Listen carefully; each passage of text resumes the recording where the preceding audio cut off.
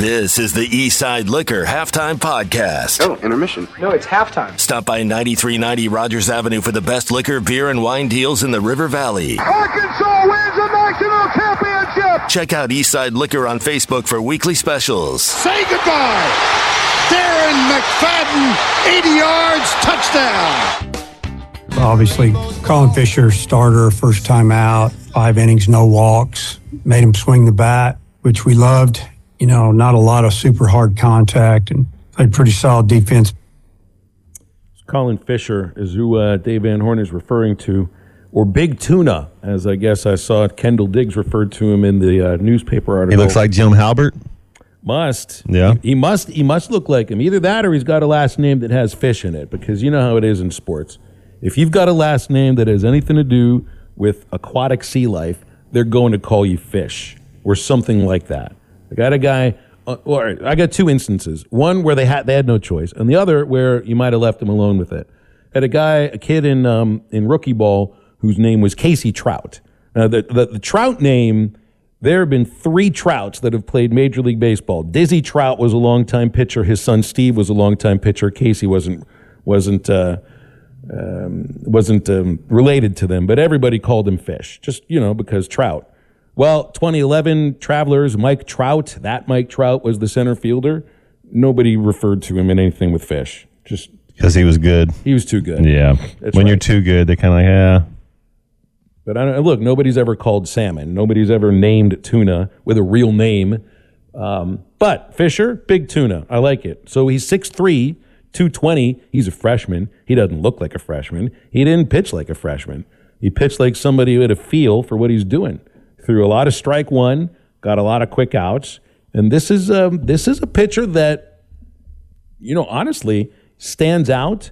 I think amongst the pitching staff that is more known for like velocity and spin rate and those analytics that we'll touch on from the pitching lab and anything. And like I think Fisher's got good stuff.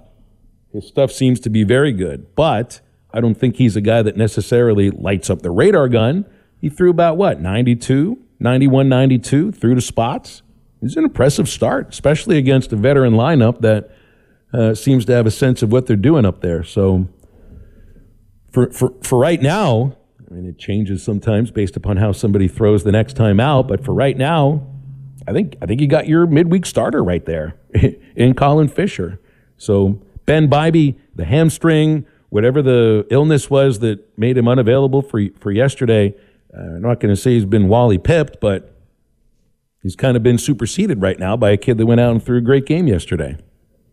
Yeah, you got to be careful, Phil. Going from 7th grade to 9th grade to your senior year in high school to college to the professional level, each level you go up, each year you're playing, the backups are good too. You got to show up and work. You got to be ready to go for whatever reason. You can't go and somebody gets an opportunity. Sometimes they don't let it go. I mean, that's good. You get an opportunity. Now I know it's just one game, but that's what you want to see. And kids get an opportunity to go compete. Sometimes then they take control, and that's a good problem to have if you're coach. Well, he had the best start of any of the starting pitchers this weekend against the same lineup too. Hagen Smith wasn't really good Friday. He'll be better this Friday against a better Oregon State team, I'd expect. Brady Tigert was good, but he still had some traffic on the bases. I mean, he had five guys reached that weren't on hits. He had 7 base runners in 5 innings. He was good. Don't get me wrong. Just Fisher was a little better. He was a little better because they only allowed 4 men to reach base. I was impressed. I was very impressed. And the best part about it, I don't know if I'm sure this wasn't the reason James Madison was swinging early in the count, because they had that 3 o'clock travel curfew, 2 hours and 8 minutes. You're not going to see a lot of games that go just 2:08. That was nice yesterday. It was very nice. Was there any fatigue, you think? And I as far as for James Madison, you got to think they probably looked the most sluggish they looked in all 4 of their games. Like they probably, their energy level was probably a little lower. They got their 1 win. You kind of had to think that had something to do with it. You kind of thought as long as Arkansas got out there and you didn't. The only thing you didn't want to happen was James Madison score 6 runs in the first 2 innings. Don't give them any hope. Kind of get up on them early and then just kind of set them to bed. Yeah, Yeah, I mean, I remember traveling with the minor league team sometimes that last day. Especially once you got one, right? Well, and sometimes it depends on what kind of motel you're sleeping in and how crappy that is, right? Better place to sleep, better sleep. Last day of the series, maybe you play a little bit better too. So I appreciate it. I appreciated them getting out in front early. We saw a pretty ridiculous defensive play by Vahiva Aloy. It's just this little nonchalant, over-the-shoulder catch in foul territory, like it was absolutely nothing. I don't even think he ever saw the ball until the very last moment, but pretty impressive. Got some questions coming in about the baseball team on the McClarty Daniel hotline. If you got them, text them in, 877-377-6963. Reese, who's listening in Tawnytown, asks about the left field battle. He mentions Ross Lovich and Jason Jones. Now, Will Edmondson also got a start in left field.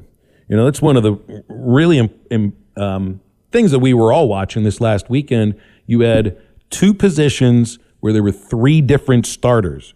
You had Jason Jones get two starts in left field. Lovich and Edmondson started the other two games.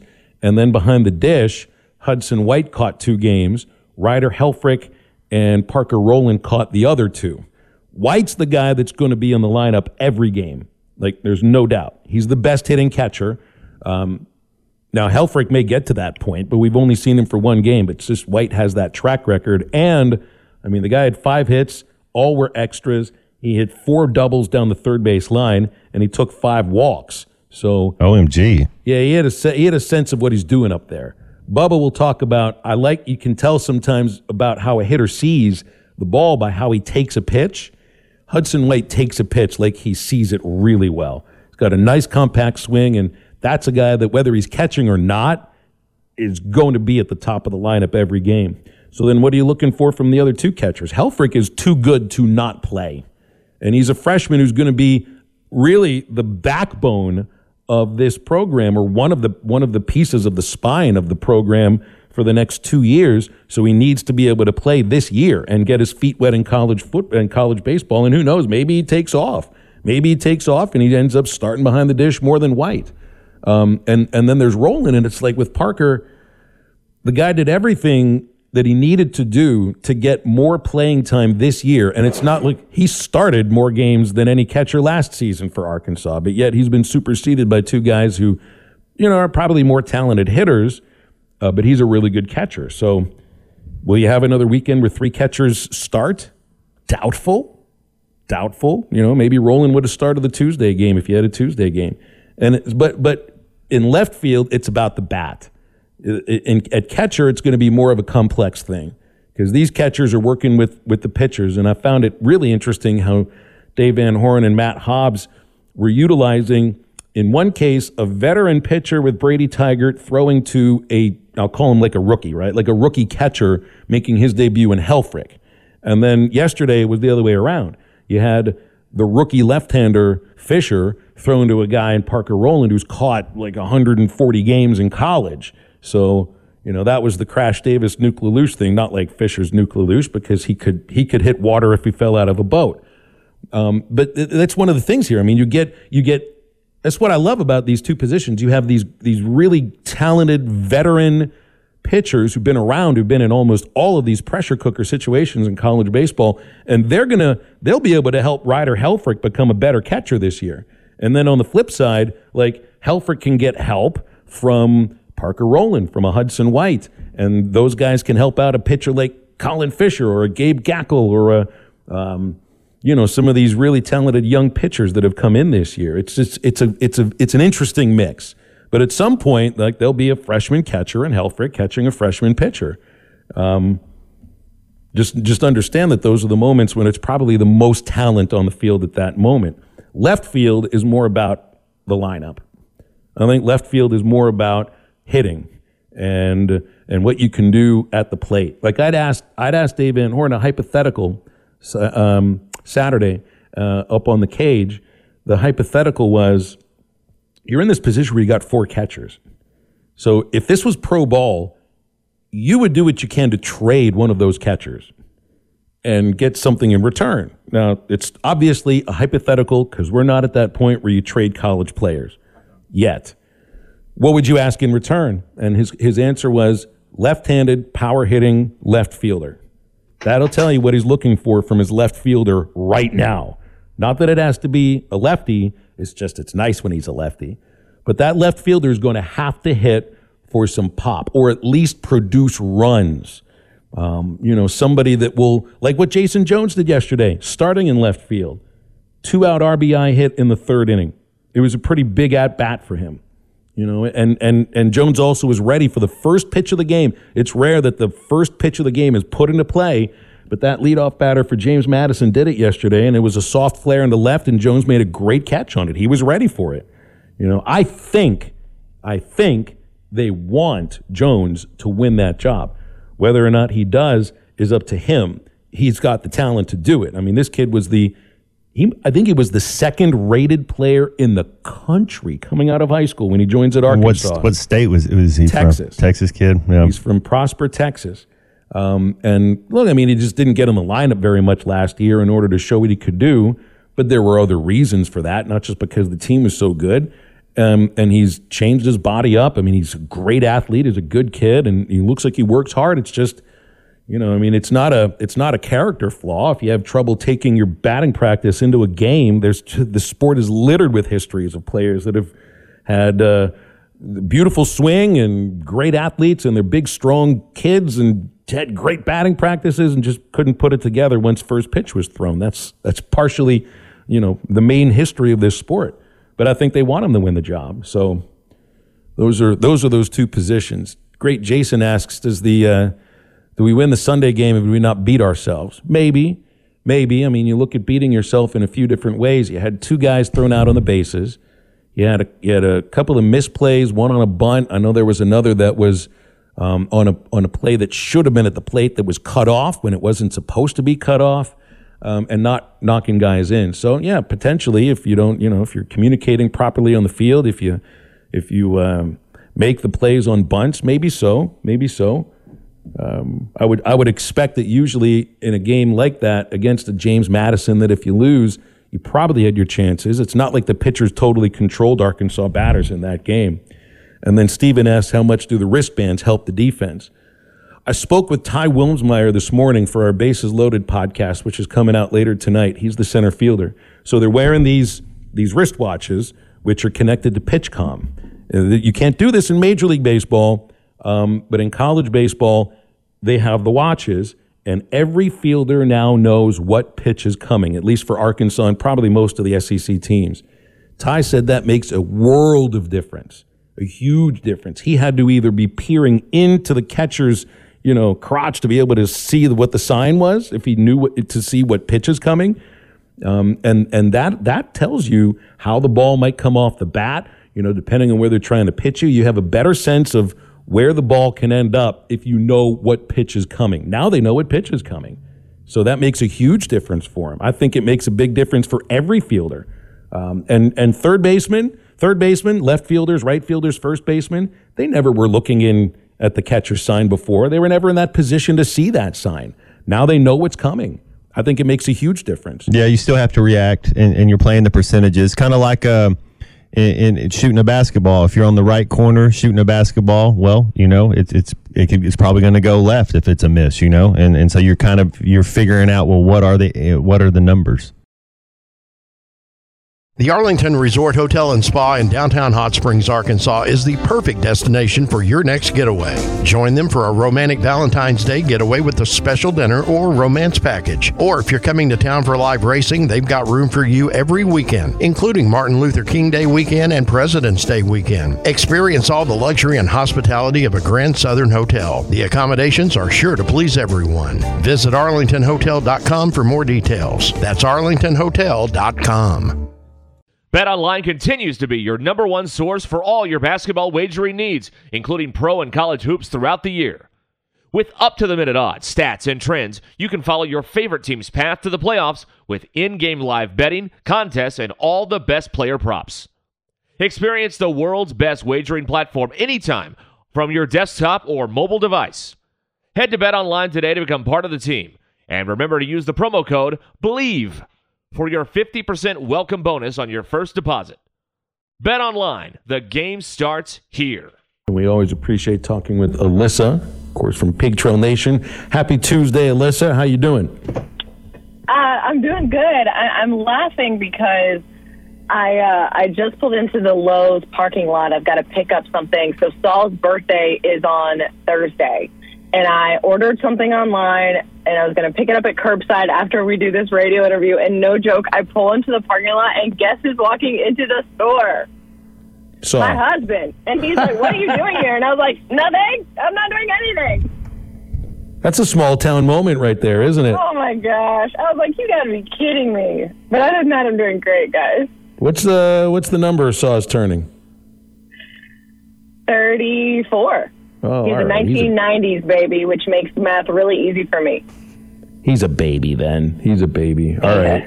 Well, a happy early birthday to Sawyer. Thank you. And I know Mike Neighbors at a media availability earlier today. We talk so much about the men's team and how, there's not going to be an NCAA tournament in their future, maybe NIT.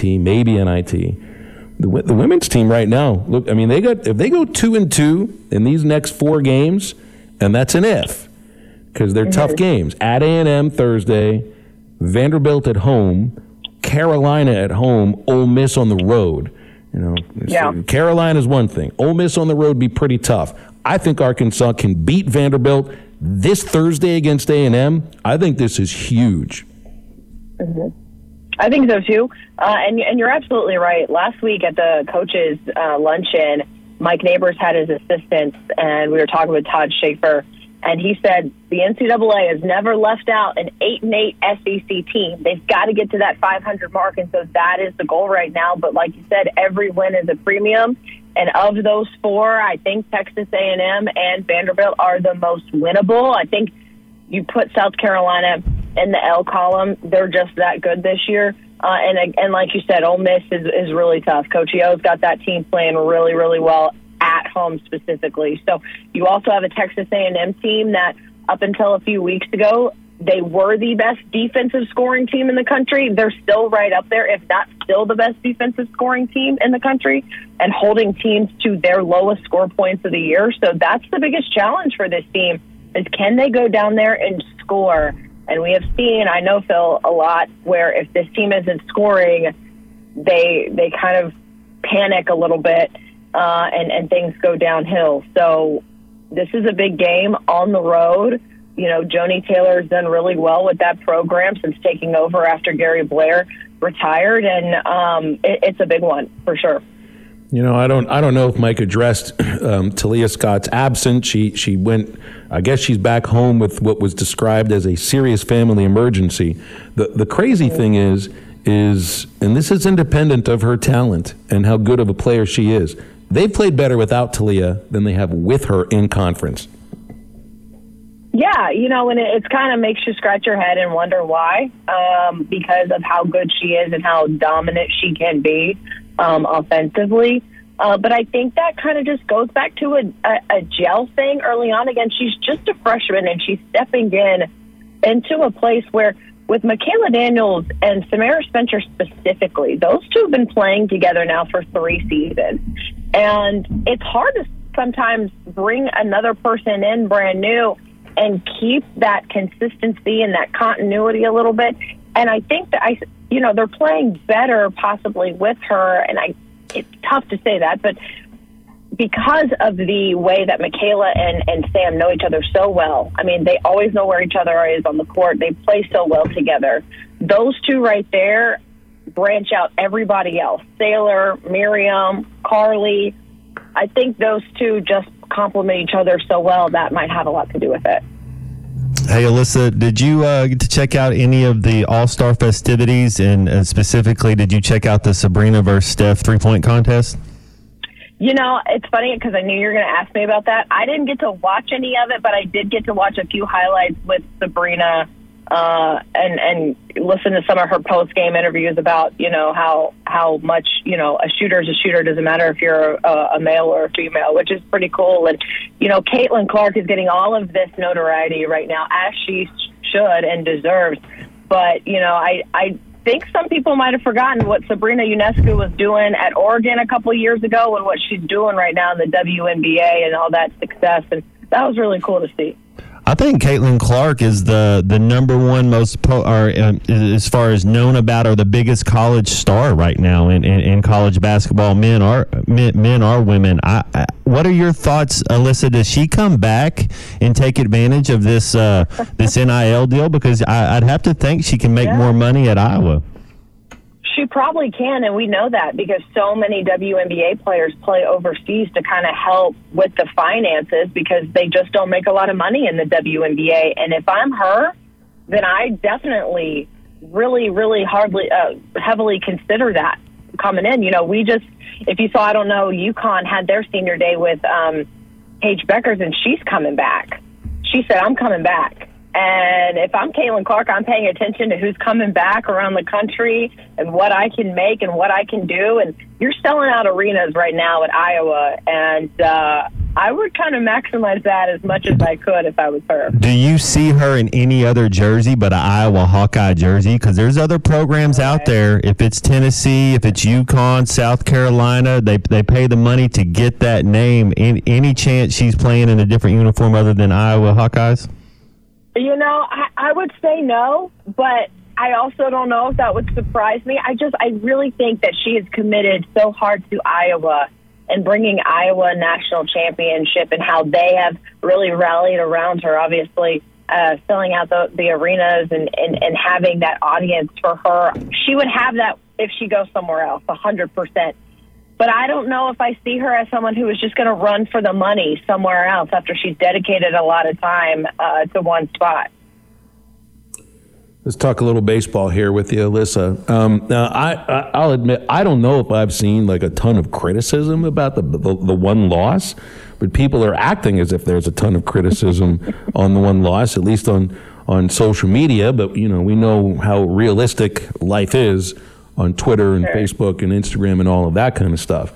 Does one loss to James Madison make you worry at all, or is it just a matter of that's the way the ball bounces and you can't win them all in baseball? Yeah, it's baseball, guys. Arkansas was never going to go undefeated, and here's the deal. If anyone wants to point a finger and blame at anyone, you can blame me, because I told my dad, who was supposed to come out and watch this series with us over the weekend and tore his Achilles playing pickleball a few weeks ago and couldn't. He is a JMU alum, as is my mom, as is my sister. And I was like, all right, guys, you can have a game. Like, hopefully, you know, maybe the Dukes don't get swept. JMU can have a game. And so if anyone wants to be mad, just be mad at me, because I told them that they could have it, and they got that one win, and that was big for the program. And Arkansas is going to be just fine moving on. So people who are freaking out, you know what? Just turn your attention to Gainesville, who lost their first game against St. John's, and then, oh, no, rain. Oh, no, we're not going to play anymore. So right now they're 0-1 on the season. So I heard a Florida State fan in that little bit on Florida there. I heard just a little bit of a Seminole fan there. No, I just, I'm sure Courtney's listening, so I just want to heckle her a little bit more.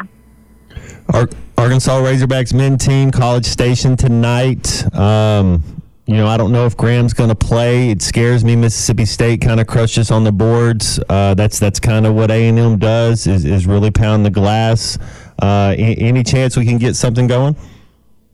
Yeah, the way that they played A&M last time was promising, except for the way that it finished, because they had such a nice lead leading into the end of that game, and then they whittled it away. Texas A&M did, and that's what Buzz Williams does. Is they're just gritty and they're going to grind games out, and then next thing you know, it's a 2-point game, and it's got to go into OT. So we'll see. I really, really liked how Mekhi Mitchell has played over the past couple weeks. He's been really impressive for this team, and so maybe he can take another step up with or without Jalen Williams there to help out and see what happens. But again, on the road at Texas A&M, it's a dangerous place to play. Kentucky saw that earlier this year, and Buzz Williams is good. And so I can't really bank on anything with this men's team, because quite frankly, I don't necessarily know if we trust them enough to do what we think they should be doing. So buckle up. Hey sports fans, don't let plumbing issues throw you off your game. Paschal Air Plumbing and Electric is here to tackle those pesky drain blockages and ensure your water heater is always in MVP form. With Paschal's world-class service, you can count on a winning play every time. Whether it's a quick drain clear or a water heater touchdown, Paschal's got the expertise to keep your home running smoothly. Stay in the game and leave the plumbing to the pros. Schedule your service online anytime at gopaschal.com. Paschal Air Plumbing and Electric. You're listening to the Eastside Liquor Halftime Podcast. Dry January is over. Check out the new Valentine's Day specials like liquor-filled chocolates. They have Jack Daniel's Store Pick Barrel and Willet Bourbon and Rye as well. Come by Eastside Liquor, 9390 Rogers Avenue in Fort Smith. Now back to the podcast. Chuck got basketball tonight on the Razorback Sports Network. How you doing?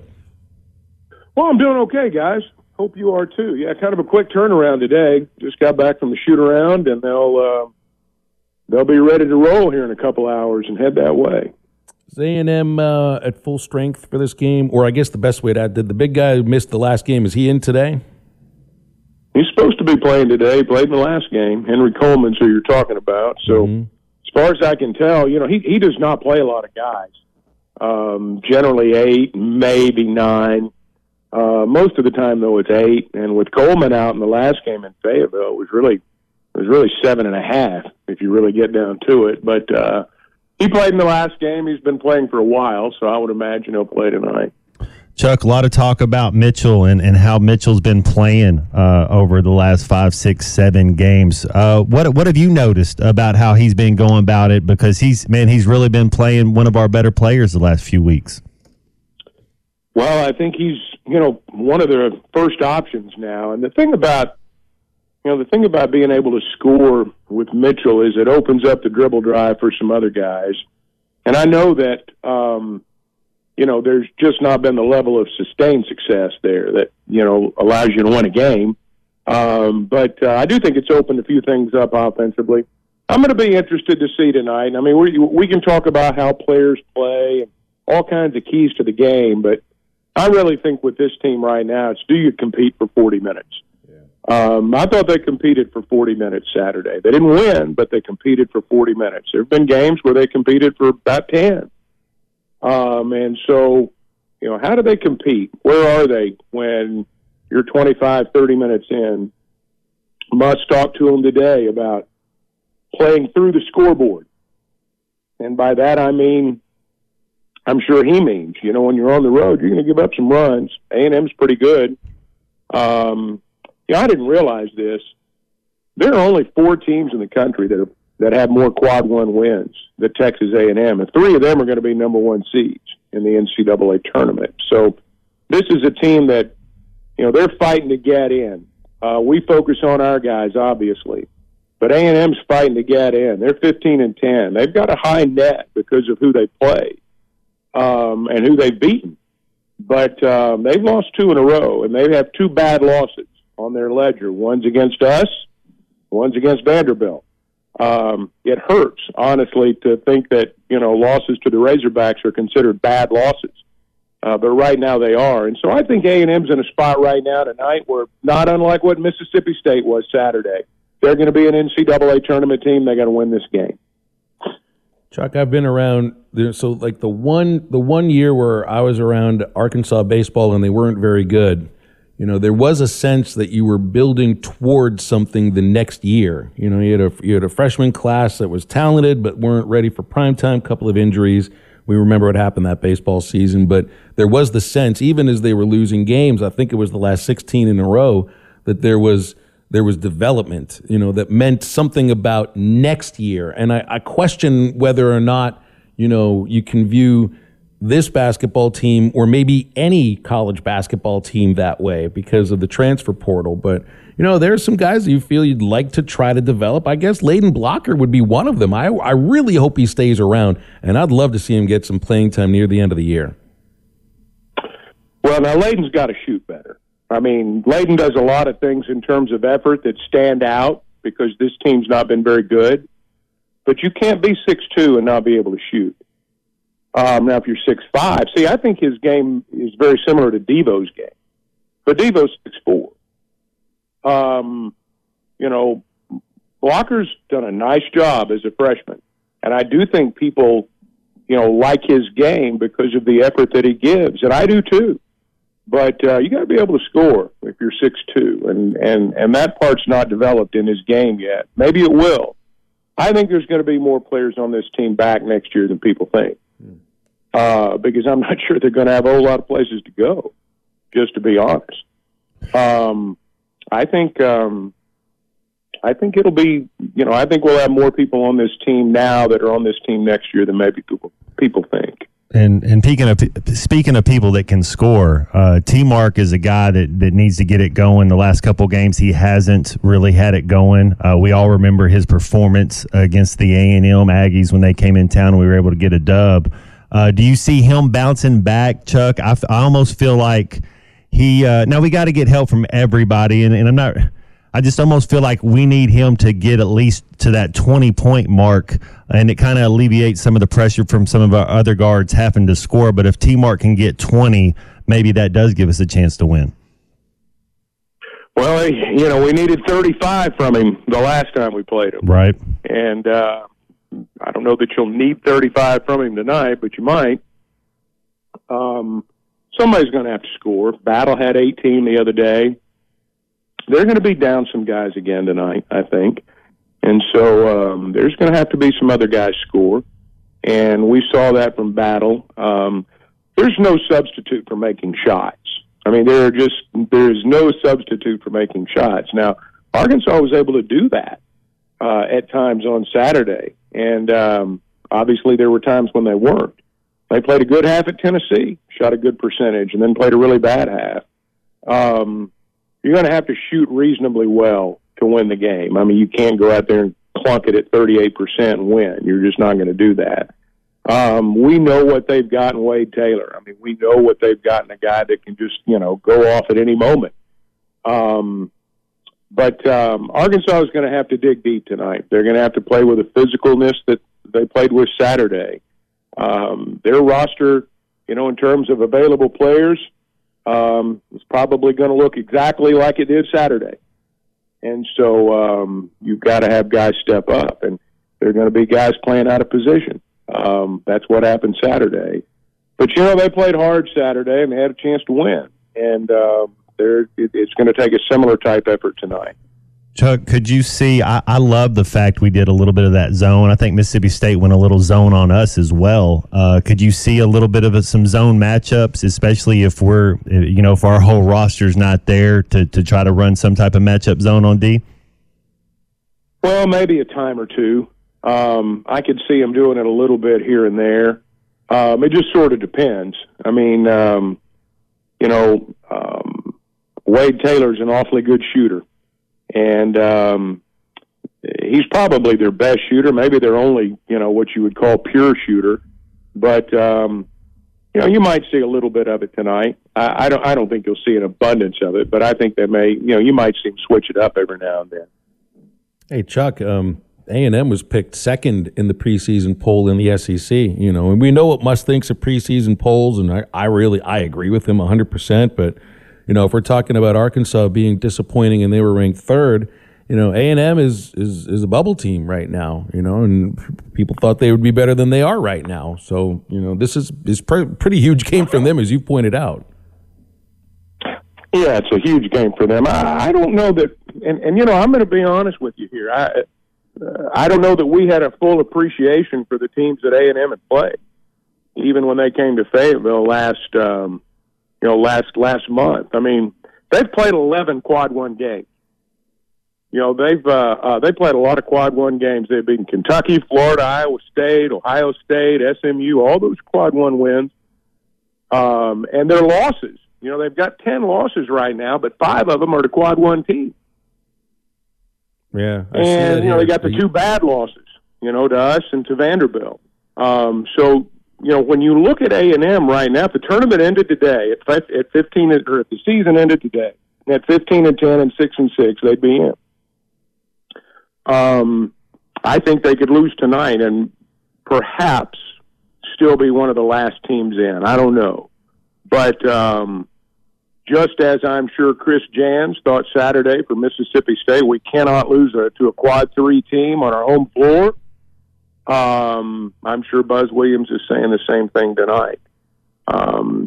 The truth of the matter is, and we're not accustomed to being in this situation, but when you're 12-13 overall and 3-9, and you're playing a team that's a lot better than that record-wise, probably got more to do with them than it does you. And I just kind of think that's where Arkansas is right now, to be honest. Why do you think Mitchell has been coming off the bench, or only got 11 minutes against Tennessee? Because he's, as we've talked about, he's come on. It's the best basketball of his career. Oh, I think they feel like Lawson, in terms of defending, the pick and roll and things like that early in the ball game. They like that. You got to have some kind of punch off the bench. I mean, you just got to. And some guys are better coming off the bench, and I'm not so sure Makai's not one of those players, to be honest with you.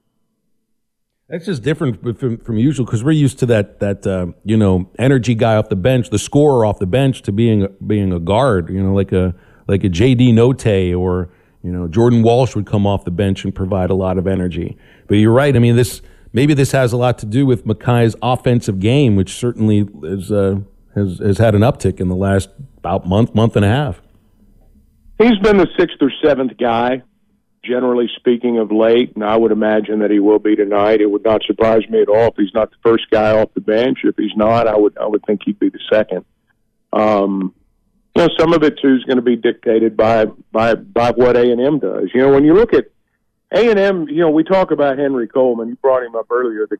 The guy that just punishes you on the glass is Garcia. I mean, he averages 9 rebounds a game, and this is a guy that's 6'7". So you don't have to be huge to be a great rebounder. He's a little skinny guy, and he gets a lot of rebounds. So to me, if Arkansas can limit the second chance opportunities from A&M, they got a shot. They got a shot to stay in it. Because I thought when A&M came to Fayetteville, with the exception of Wade Taylor, their best offense would shoot it and go get it. I'm sure it won't be quite like that at home for them. But you gotta limit the second and third chances for A&M. Hi, everybody. This is Chris George from Joshua's Fine Jewelry in beautiful downtown Russellville. It's the most wonderful time of the year. Christmas gifts, weddings, heirloom family treasures. And at Joshua's Fine Jewelry, we only have one sale every year, and it's right now. Every single item in our store is value priced for Christmas. We do custom one-of-a-kind jewelry. If that's what you're looking for, come see us. You can get anything fixed for a Christmas gift. Selection, quality, service, and Christmas red tag prices now through Christmas at Joshua's Fine Jewelry in beautiful downtown Russellville. Hickey and Hull Law Partners are now here for you and all your legal needs in Mena and the Little Rock area. Hickey and Hull Law Partners, specializing in divorce, custody case, civil litigations, and more. Having over 7 decades of combined experience to better serve you and the community you live in. Please visit KevinHickeyLaw.com or call us at 479-434-2414 for a consultation, or come by an office nearest you. Things are about to get better. Is here on halftime for one more segment. He is in College Station. I'm headed to College Station tomorrow. Women's basketball plays A&M Thursday. Baseball closes out the regular season at A&M, so I'm going to be spending a little more time in College Station than usual. Chuck, people love to make fun of A&M over here. I actually don't mind College Station. I think the facilities are fine. I'm excited once the football series actually does go back to campus sites, because I want to go to a game at Kyle Field. Reed Arena is okay. The baseball park, I think they're putting money into it, and they probably need to. They put a lot of money into Kyle Field, and I'm looking forward to getting to actually seeing an Arkansas versus A&M game there whenever they schedule it. It's a great building. It's a great stadium. Our hotel is actually right across the street from it. Looking at it now, it's quite a facility. I mean, you can tell they take football very seriously here. This is a huge campus. In terms of land mass, there aren't many bigger. I think they've got 75,000 or so enrolled here. Thereabouts. And A&M, from what I understand, I picked this up in conversation last night. I guess they still require, more so than a lot of universities, they require you to actually be there. Evidently, and I don't know anything about it, I'm just going by what I was told, there are fewer online offerings at A&M than there are some places. And so consequently, the campus is bustling. I mean, it is like its own major city in and of itself. But A&M's an interesting place. There's no doubt about it. It's kind of funny. I know the hotel you're talking about. I've stayed there before. If you ever needed a lesson as to why and how Jackie Sherrill helped invent this 12th man thing and where they became crazy about it, don't worry. There's a book in your room there. I mean, you can't get away from it when you're at that hotel. Yeah, they're proud of their tradition. They've got an Aggie proverb that says, if you're on the outside looking in, you'll never understand it, or you can't understand it. And if you're on the inside looking out, you can't explain it. That's what they think. I've always thought they were kind of weird, if you want to know the truth. But this is how they do it here. It's an interesting place. And if you've not been here before and you get a chance to go, I would say it's probably worth a trip. Chuck, did you get to see any of the NBA All-Star festivities? I really liked the three-point contest. I thought it was pretty cool. The Sabrina and Steph thing. I could see, Caitlin Clark being somewhere involved in that. The way the game's going in the next few years. But I kind of dug it. You get to see the young talent. The dunk contest a little bit. I want to see, I really love the fact that Jaylen Brown, a superstar, a max contract guy, did it. And that's what you want to see. You want to see some of the young talent. I'd like to see him bring back the rookies and sophomores game. That's the kind of the thing, the Brandon Ingram, the Nick Smith, Anthony Black, some of the kids that were their first and second year playing. I just didn't know if you got your eyes on it. I didn't watch much. I got to tell you, Matt, I like the NBA, but I think the All-Star Weekend's a joke. The game was 211 to 186. One side shot one free throw, the other side shot four. One guy came off the bench and scored 50. To me, the All-Star Weekend, I know the slam dunk competition and the three-point competition are still big deals, but they can't be standalone events like that. The Home Run Derby in Major League Baseball is probably better than the All-Star Game itself for a lot of people. I don't know that you can say that about the three-point and the slam dunk. Maybe you can, but the NBA's got to do something about that game. Adam Silver has let the players run this league for 5-10 years. He is a milquetoast commissioner, and he's going to have to do some things to bring some of this stuff to the forefront and get it taken care of. You cannot have a 211 to 186 All-Star game. It makes a mockery of the game. And, when you play a game like that, there are going to be regular season games that fans are going to compare that to. Compare the game they're watching. They're going to say, well, this is as bad as the All-Star game. It becomes a point of reference. And I think that's bad. When what you do becomes a point of reference for how you don't want to do something, I don't think that's good. Look, you and I I may not love the NBA as much as you do, but I do like it. I do keep up with it. I do keep up with my teams, and I enjoy watching them play. But this All-Star stuff's got to change because it really makes a mockery of the league. And I hope he'll do something about it. So there's my soapbox for today, guys. No, the NFL, how long ago did they change? Because that was the saying for the last 18, 20 years, that the Pro Bowl it's not even thing. It doesn't emulate, it doesn't replicate the regular season. It doesn't replicate the game. It's just a totally different thing. So they've changed it. I don't know if you change it where you pick sides and you're able to have like 3-on-3 tournaments where it's you're able to kind of get in your teams and you go 3-on-3 games to 21. That bracket style that might be pretty cool where they're competing, because then at least you're still playing defense. But I get what you're saying. They're just running up. All they're doing is running up and down the court being gymnasts. Well, hey, there's not any 3-on-3 ball better than that Big Three league, and nobody watches, or at least very few people do. Again, I like the NBA. I'm not knocking their product. But to me, the only way you're going to have a successful All-Star game is to bribe them. You're going to have to put a cash prize up to the winner, and I mean $300,000, $400,000, $500,000, like you did in that NBA in-season tournament. Guys cared about that because there was $500,000 loose change at the end. They probably don't even have to give it to their agent or their accountant. I mean, play money, pocket money. And I think that's what you've got to do in the All-Star game. I think you pick the teams however you're going to pick them, and there's going to be an appearance bonus. Everybody's going to get, and I mean it's got to be hefty.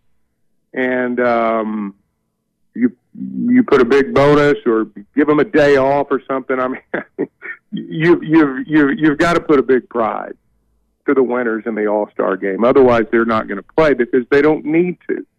It doesn't matter, and they know it. And I think either you put a cash prize up and have them play a real game, or you just scrap the whole deal. Well, look, most of the players don't really want to go anyway. Matt, you know this. I mean, maybe if you were a first-time Pro Bowler, you're excited about going, but most of these guys are just ready to go home. I mean, you get 3 or 4 days off, you want to go home. I just I don't know. I think they could do better. I'll just put it that way. Well, I mean, the NFL, they changed the Pro Bowl because I think they just understood nobody cared about it anymore, or did. Well, it's a violent game, too. You run the risk of you can be permanently injured playing in a Pro Bowl in the National Football League. That's not going to happen in an NBA All-Star game. All people want to do is just watch them try a little bit. Yeah, that's true. And they don't want to see something that they feel is a mockery of the game. I think that's the thing. I mean, it's like nobody had any anger about, oh, they're changing the Pro Bowl. How can they do this? You know, I mean, I hated when Major League Baseball, did the winner of the All-Star game, that league hosts, gets 4 games in the World Series in their home ballpark. I hated that. But there is an outcry about the NBA All-Star game because I just think people feel like it makes a mockery of the game. It's just a shooting contest, which, you already have a shooting contest. You already have a dunk contest. So, why make a mockery of them? And it sounded like Silver was really angry about it, too. Not like the players are going to listen to him. Well, they've never had to because he doesn't do anything when they don't. I mean, look, LeBron runs the league. Let's be honest. He has an agency, Chuck. His what's Clutch Sports? That's the wildest thing I've ever heard of. I know. I mean, he runs the league and the players run the league. I'm not saying they're bad guys. I don't dislike LeBron like a lot of people do. I don't have any problem with LeBron. But let's just be honest about it.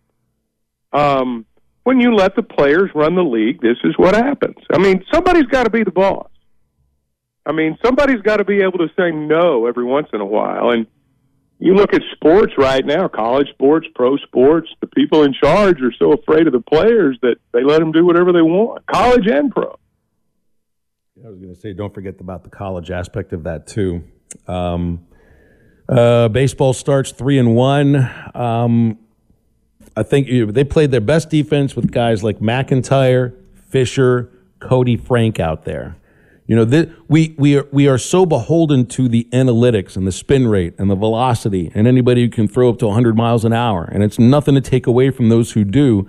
But guys who stood out this last weekend were guys like McIntyre, Frank, Fisher, who worked quickly, threw strikes, changed speeds. They pitched, to put it succinctly. Well, just because you've got all the same equipment and all the same things at your disposal that a major league pitcher doesn't make you a major league pitcher. I mean, you look all over college baseball, you've got big league facilities and things for them to utilize that are at the big league level, and that's great. But that doesn't make them big leaguers. You can analyze spin rate and things like that and velocity and all kinds of stuff until you're blue in the face. But you're dealing with amateur baseball. I'm of the opinion that if you're really going to utilize analytics, you've got to utilize them with pros because pros are the ones that can pull the plays off. And I don't know. I like McIntyre. I love watching McIntyre pitch because he's a pitcher. He's just a pitcher. I don't know what he looks like in the pitching lab. I have no idea. But I know out there on the mound, he looks like a bulldog and a competitor and a big, strong kid who likes to win. I don't know if he's going to pitch in the big leagues or not, but we're not in the big league. And so I'd run him out there as much as I could. I guess they used him twice, and I'd be looking for, it wouldn't bother me if he pitched twice every weekend. I think he's about the best they got, and I don't care what the analytics say. Man, I think you find great college baseball teams, and just about every one of them had a guy like Will McIntyre in that pitching staff. Chuck, appreciate you, man. We'll be listening tonight, okay? Have a great call. All right, guys. Thanks. Thanks, Chuck. Chuck Barrett, voice of the Razorbacks, on the call tonight, 5:30 for the courtside show. He's got Zim, of course, with him there in College Station, and a 6:02 tip. And did I mention it earlier? I think it's an 11.5-point underdog. Wow. He was in. It's close. You can tell it's close to game time. A little more business mode. A little more. It's Tiger Woods like focus right now. Hopefully not the amount of pain that Tiger is dealing with these days too.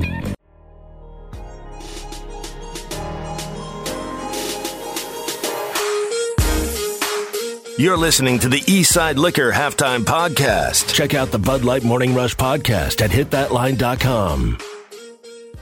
This podcast has been presented by Bet Online. This podcast is an exclusive property of Pearson Broadcasting. It may not be copied, reproduced, modified, published, uploaded, reposted, transmitted, or distributed in any way without Pearson Broadcasting's prior written consent.